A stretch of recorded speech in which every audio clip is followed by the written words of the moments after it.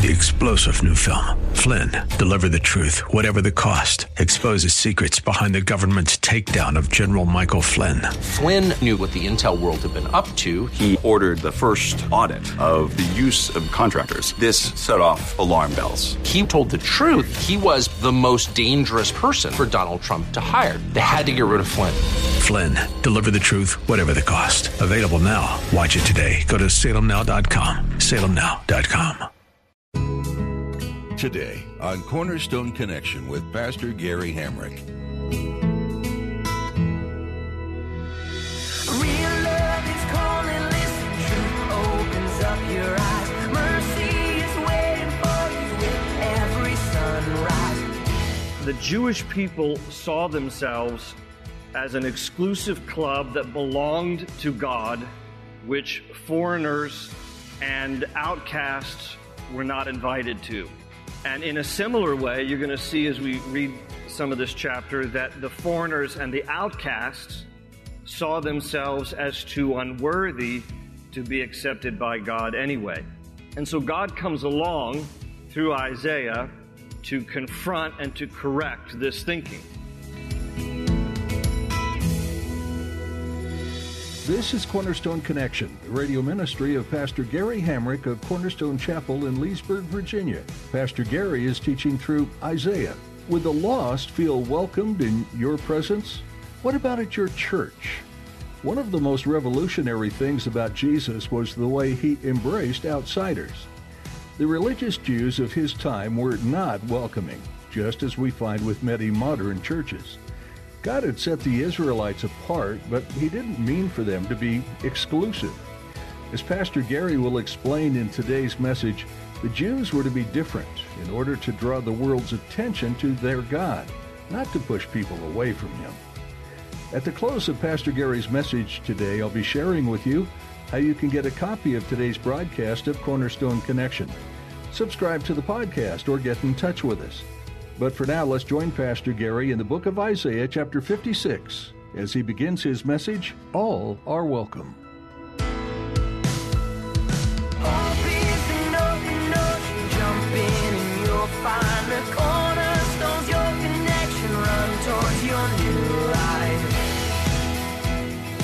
You'll take your Bibles and turn with me to Isaiah chapter 56. Well, in the 1937 classic Little Rascals, Spanky conducts a private meeting for all the guys in the neighborhood after news that the McGillicuddy girl did not invite any of them to her party. And so he stands up in front of all of his friends, and in response to this rejection by the McGillicuddy girl, he suggests that the guys form a new club called the He-Man Woman Haters Club. And he gets cheers from all of his prepubescent male friends, and they elect Alfalfa as their first president. And I do happen to believe that the 1937 classic is better than the 1994 remake, but that's for another story. Well, what was innocent among 8- and 9-year-old boys in a 1937 comedy is not so innocent among God's people when they see themselves as part of an exclusive club made up of self-righteous people. And the fact is that that's been a problem all through history when you look at Scripture. And Isaiah addresses a version of it in his own day here in chapter 56. The Jewish people saw themselves as an exclusive club that belonged to God, which foreigners and outcasts were not invited to. And in a similar way, you're going to see as we read some of this chapter that the foreigners and the outcasts saw themselves as too unworthy to be accepted by God anyway. And so God comes along through Isaiah to confront and to correct this thinking. And so he's basically going to challenge those and warn those who feel exclusive and he's going to welcome those who feel excluded. And this is the background to what we're going to read here, because in a nutshell, what God is going to say to the people of Isaiah's day, and it's still the same that he would say to our day, all are welcome. And we can't have this exclusive club mentality, because God excludes no one, but salvation is a free gift to all who would believe and receive. So to those who are exclusive, God warns, and to those who feel excluded, God welcomes. That's the background to our story here. Let's look at chapter 56. I'll read verses 1 through 8. This is what the Lord says: "Maintain justice and do what is right, for my salvation is close at hand, and my righteousness will soon be revealed. Blessed is the man who does this, the man who holds it fast, who keeps the Sabbath without desecrating it, and keeps his hand from doing any evil. Let no foreigner who has bound himself to the Lord say, 'The Lord will surely exclude me from his people.' And let not any eunuch complain, 'I am only a dry tree.' For this is what the Lord says: to the eunuchs who keep my Sabbaths, who choose what pleases me and hold fast to my covenant, to them I will give within my temple and its walls a memorial and a name, better than sons and daughters. I will give them an everlasting name that will not be cut off. And foreigners who bind themselves to the Lord to serve him, to love the name of the Lord and to worship him, all who keep the Sabbath without desecrating it, and who hold fast to my covenant, these I will bring to my holy mountain and give them joy in my house of prayer. Their burnt offerings and sacrifices will be accepted on my altar, for my house will be called a house of prayer for all nations. The sovereign Lord declares, he who gathers the exiles of Israel, I will gather still others to them besides those already gathered." Now, by the way, some of your Bibles, New King James and ESV, there in that last verse, instead of saying exiles, it says outcasts. And so Isaiah is addressing here foreigners, eunuchs, and outcasts. Basically, all those who feel excluded. God wants to welcome all, but there's also here this implied rebuke of those among the Jewish people who felt like they were a part of this exclusive club and nobody else was allowed in. Now, it is true, those of you who know your Old Testament law, it is true that foreigners and eunuchs in particular were excluded on certain ceremonial grounds from performing certain duties in the temple. But they were never to be excluded from the eternal promises of God. The second thing that is also true is that in terms of this exclusive club mentality, the Jewish people were and are God's chosen people. And there is a truth to that is revealed in Scripture, both Old and New Testament. For example, in Deuteronomy 7, verse 6. You don't need to turn there. I'm going to rattle off a few verses. Deuteronomy 7, 6. God says to the Jewish people, "For you are a people holy to the Lord your God. The Lord your God has chosen you out of all the peoples on the face of the earth to be his people, his treasured possession." And also in Deuteronomy 14:2. "For you are a people holy to the Lord your God, and out of all the peoples on the face of the earth, the Lord has chosen you to be his treasured possession." And that theme is repeated in Deuteronomy 26:18, in Exodus 19:5, in Psalm 135, verse 4. And even in the New Testament, Paul, who was a Jew and writing on behalf of his own people, he writes in Romans 9, 3-5, he says, "For the sake of my brothers, those of my own race, the people of Israel," and he makes this list of their privileged role that they play in human history. He says, well, theirs is the adoption as sons, theirs the divine glory, the covenants, the receiving of the law, the temple worship, and the promises.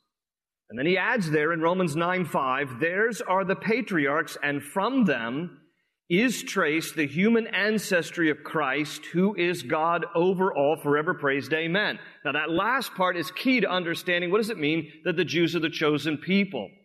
Because in this list that Paul makes here, he says, no doubt, my own people, writing as a Jew himself, we have some privileged roles that we played in the course of God's providential design in human history, the covenants, the temple worship, the promises.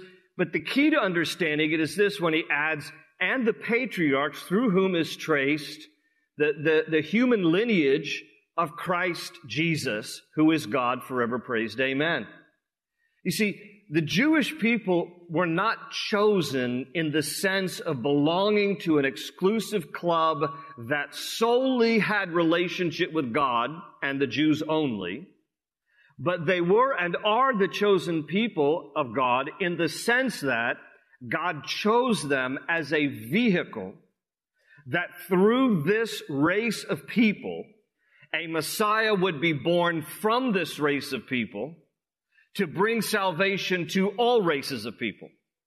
So in that sense, that's why the Jews were and are God's chosen people, selected for a very important purpose, really, the ultimate birth of Messiah from this race that didn't previously exist until God raised it up through the seed of Abraham for the benefit of all people. So here's the backstory to that. Where did the Jewish people come from? They didn't exist until God determined providentially that he would tap Abraham, who was Abram at the time, living in Iraq between the Tigris and the Euphrates, tap Abram on the shoulder and say, I'm selecting you. And Abram was just a Gentile pagan worshiper. He worshiped pagan gods. And for whatever reason, God saw within Abram something worth calling him in this role as this great patriarch of the Jewish people. And so God selects him. There were no Jews before this. And God calls Abram, I want you to leave your country, I want you to leave your people, I want you to leave your gods, I want you to go to the land that I'm showing you, and there you will worship me, the true God. And Abraham believes, and Abraham by faith, and he leaves. And he ends up going and traveling to what is today Israel, and there he lives, and there he worships the true God. And God changes his name from Abram, which means exalted father, to Avraham, to Abraham, meaning the father of a multitude of people, because God says to him in Genesis 22:17, I'm going to bless you, and you're going to be the father of a great nation, and your descendants will be as numerous as the stars in the sky and the sand on the seashore. And Genesis 22:18, he says, and through you all nations will be blessed. And what God was saying was he was pronouncing prophetically that through eventually the line of Abraham would come the Semitic race that eventually would lead to the birth of Messiah, that God in flesh would enter the human race, and Jesus Christ would come to be the Savior for all who would believe and receive. So in that sense, of course, the Jewish race, chosen people, very special to God, was and are God's chosen people, but for the purpose of the ultimate Messiah being revealed to the whole world. Not so that they can just be this exclusive club that solely belongs to God and no one else. Now, unfortunately, that's what went to the heads of many of the Jews. They understood their history. They understood, okay, Abraham is called and the Jewish race and God speaking to them, and then the patriarchs, and then Moses, and then the law. And so we are these privileged special people. Okay, but all of that went to their heads such that they began to have this exclusive club mentality, kind of, the He-Man Gentiles haters club, right? And so unfortunately, that's what happens in history, and that became pervasive even into the New Testament church. Even in the early days of the New Testament church, predominantly for the first 10 years or so, after Christ rose from the dead, for the first 10 years or so, the church was exclusively made up of Jews who believed in Jesus, Yeshua as Messiah. You don't see the first Gentile convert until Acts chapter 10. And I'll talk about that in a moment. But what happened is that the Jewish people began to think that they were a select, privileged people, and if you had any hope as a non-Jew, the only way you were going to get to God was to become Jewish, a proselyte or a convert to Judaism. So in Galatians, in Paul's letter to the church of Galatia, he addresses this. He says, no, this isn't true. You just have to have faith in Jesus. You don't have to go through Judaism. The revelation of Messiah came through Judaism, but now it's all about Jesus. It's all about coming to faith in Jesus. It's not being a part of a select little exclusive club. And so in Galatians chapter 2, Paul would say this, we who are Jews by birth and not Gentile sinners, he puts it in quotes, know that a man is not justified by observing the law, but by faith in Jesus Christ. And then he goes on in Galatians chapter 3, and he addresses Abraham as the great patriarch. And he says, take Abraham, for example. He says, if it's all about obeying the law, then Abraham had no hope, because Abraham was about 600 years before the law was even given. So he says, what was the key for Abraham? The key was faith.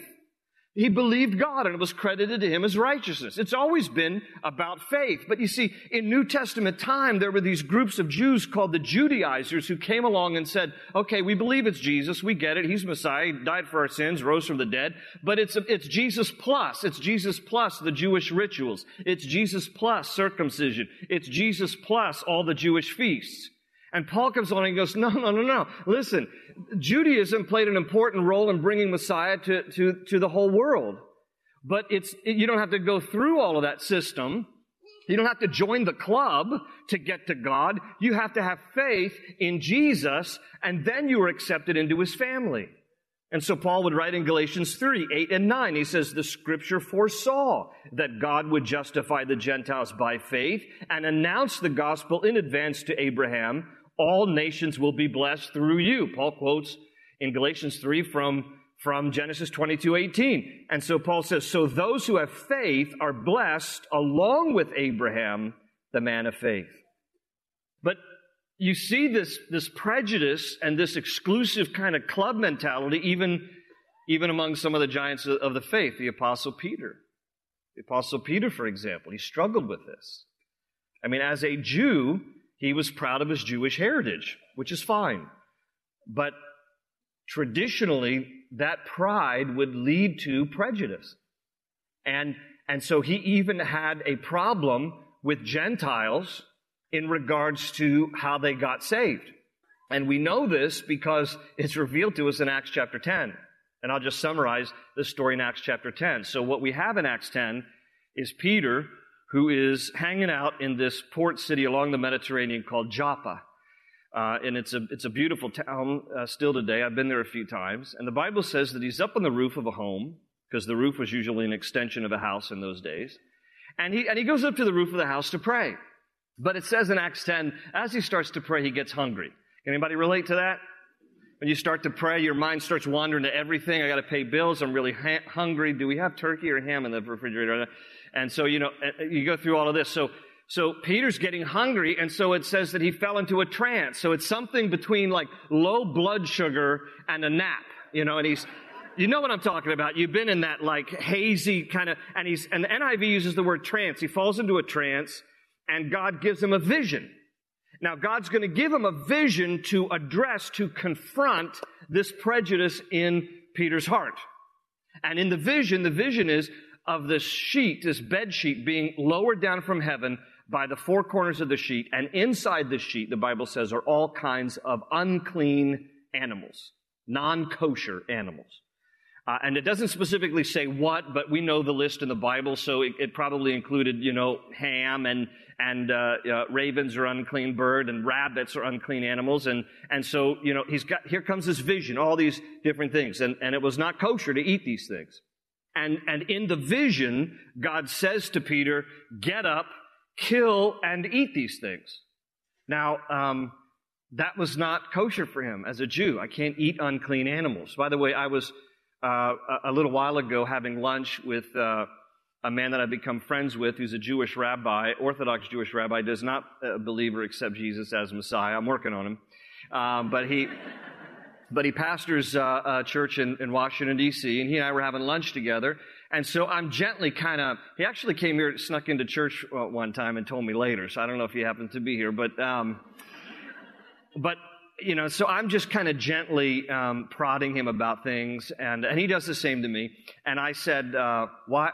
Because we're eating lunch together, and he ordered a strict kosher meal. And I said, "Now tell me, why do you eat kosher?" And he looked at me, and he said, "You know what? I have no idea." Anyway, to carry over. Some things we do, tradition.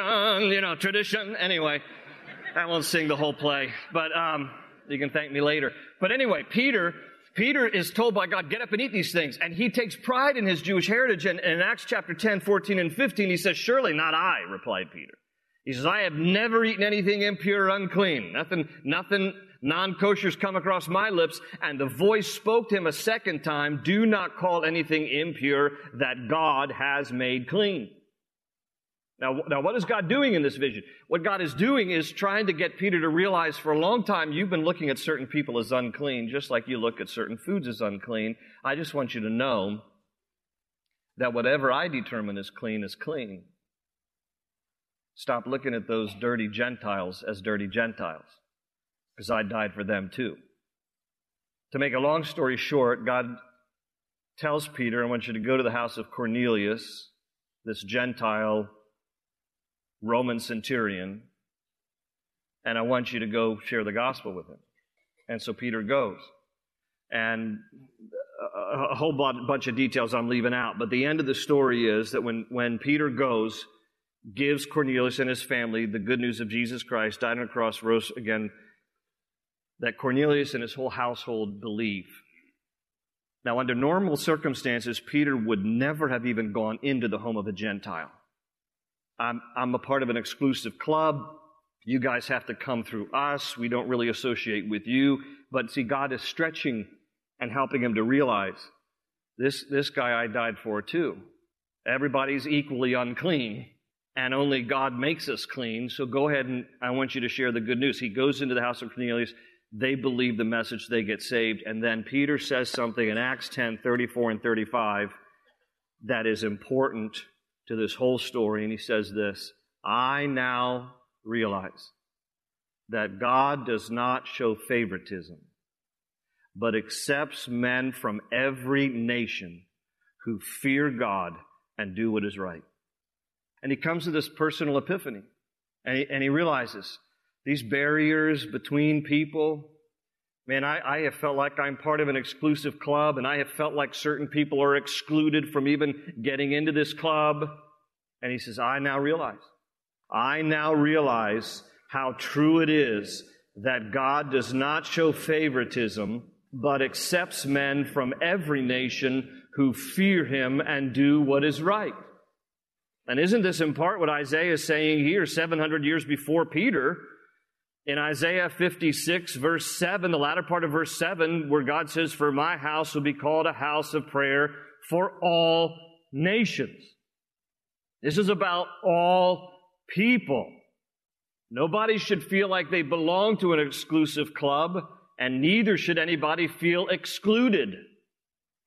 God is saying, I died for all, that all might be saved, as many as believe in him. To them that received him, God gave the right to become sons and daughters of his. This is an all-open invitation. Now, not everybody will respond to it, but this is an all-open invitation.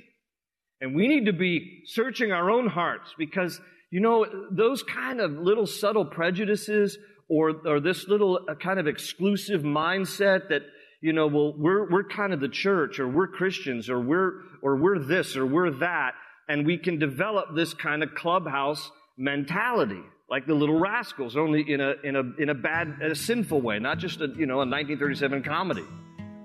And we need to ask ourselves, do we have an exclusive, prejudicial view of what the church should look like? Do you think that the church should only be made up of people who look like you? Because God doesn't. Open ocean, jump in and you'll find the cornerstone's your connection. Run towards your new life. The Old Testament book of Isaiah is a powerful text filled with prophecy, history, and the grandeur of your Creator. God uses Isaiah to teach the Israelites about who He is and what He expects from those who call Him Lord.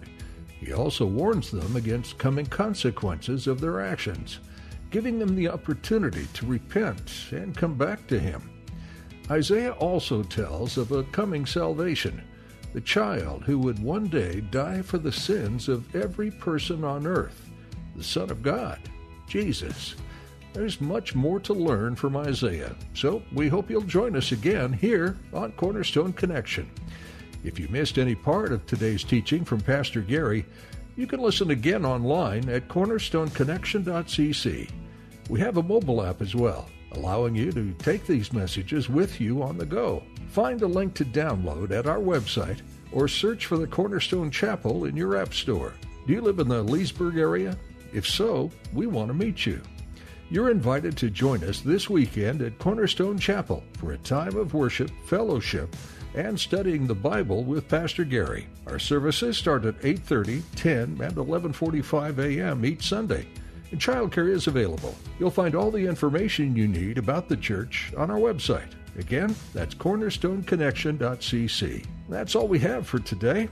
Thanks for tuning in to Cornerstone Connection. They say you're a wandering soul, that you've got no place to go, but still you know